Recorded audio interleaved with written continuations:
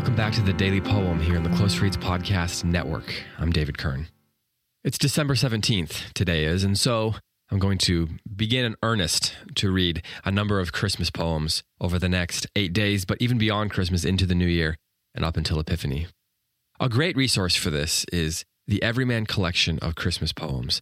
I love the Everyman collections in general. They're great Christmas gifts. They'd be perfect stocking stuffers or, just wrapped up under the tree, and they're beautiful little books. And this particular collection has many, many poems related to Christmas, from Christina Rossetti to Tennyson to Wendell Berry to Emily Dickinson and Richard Wilbur and G.K. Chesterton and Longfellow, Kipling, and to Auden. This collection is a wonderful collection. Frankly, it's a great collection for the whole year round, but it's a perfect collection for this time of year. So tomorrow, on the 18th, it's Tuesday the 18th, we're going to be giving away 2 copies of this collection of Christmas poems from Everyman. On our Instagram page, make sure you're following, and then find the post where we take a picture of that collection and tag a friend. Some of you have already done this, and thank you for doing that. You'll be automatically entered to win. If you haven't done that yet, make sure you go over there and follow us and tag a friend on that post, and we'll choose both one person and their friend who they tag to win this collection. The poem I'm going to read today is from this collection. It's by Richard Wilbur, and it's called A Christmas Hymn. Richard Wilbur lived from 1921 to 2017 and is one of the great American poets of the last 100 years. He was a poet laureate consultant in poetry to the Library of Congress, and he received the Pulitzer Prize for Poetry twice in 1957 and again in 1989. Here's the poem that I'm going to read today. It begins with an epigraph from the Gospel of Luke. It goes like this. And some of the Pharisees from among the multitude said unto him, Master, rebuke thy disciples. And he answered and said unto them, I tell you that if these should hold their peace, the stones would immediately cry out. Here's Richard Wilbur, A Christmas Hymn. A stable lamp is lighted, whose glow shall wake the sky. The stars shall bend their voices, and every stone shall cry. And every stone shall cry, and straw like gold shall shine. A barn shall harbor heaven, a stall become a shrine. This child through David's city shall ride in triumph by. The palm shall strew its branches, and every stone shall cry.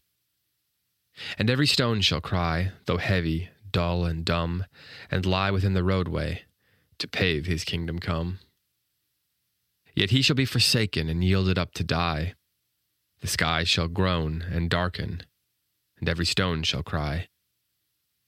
And every stone shall cry for stony hearts of men, God's blood upon the spearhead, God's love refused again. But now, as at the ending, the low is lifted high.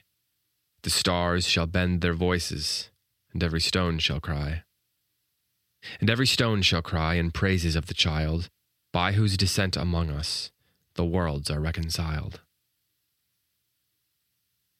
I love the rhythms of this poem. Richard Wilbur is a master at rhythm. He's known for being a formalist for much of his career. And I think you see that show up here really nicely. The repetition of the lines. This is a 4-stanza poem, and each stanza turns on the line, every stone shall cry.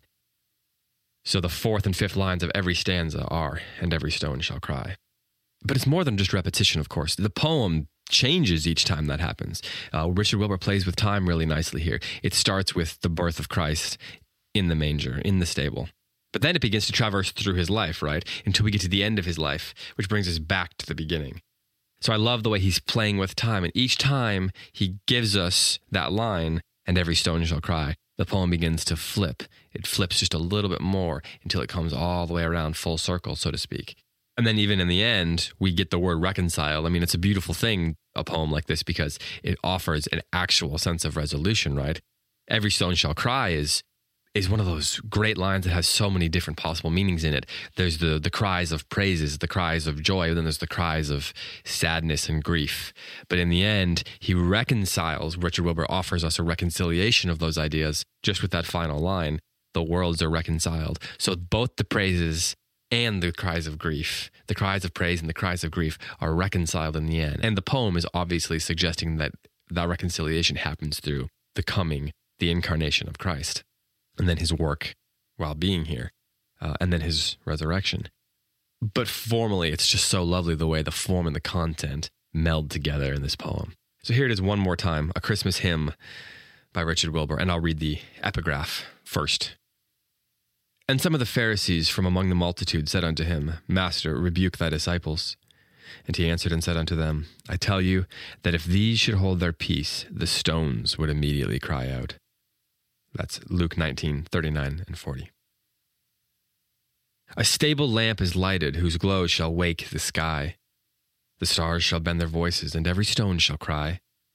And every stone shall cry, and straw like gold shall shine. A barn shall harbor heaven, a stall become a shrine. This child through David's city shall ride in triumph by. The palm shall strew its branches, and every stone shall cry.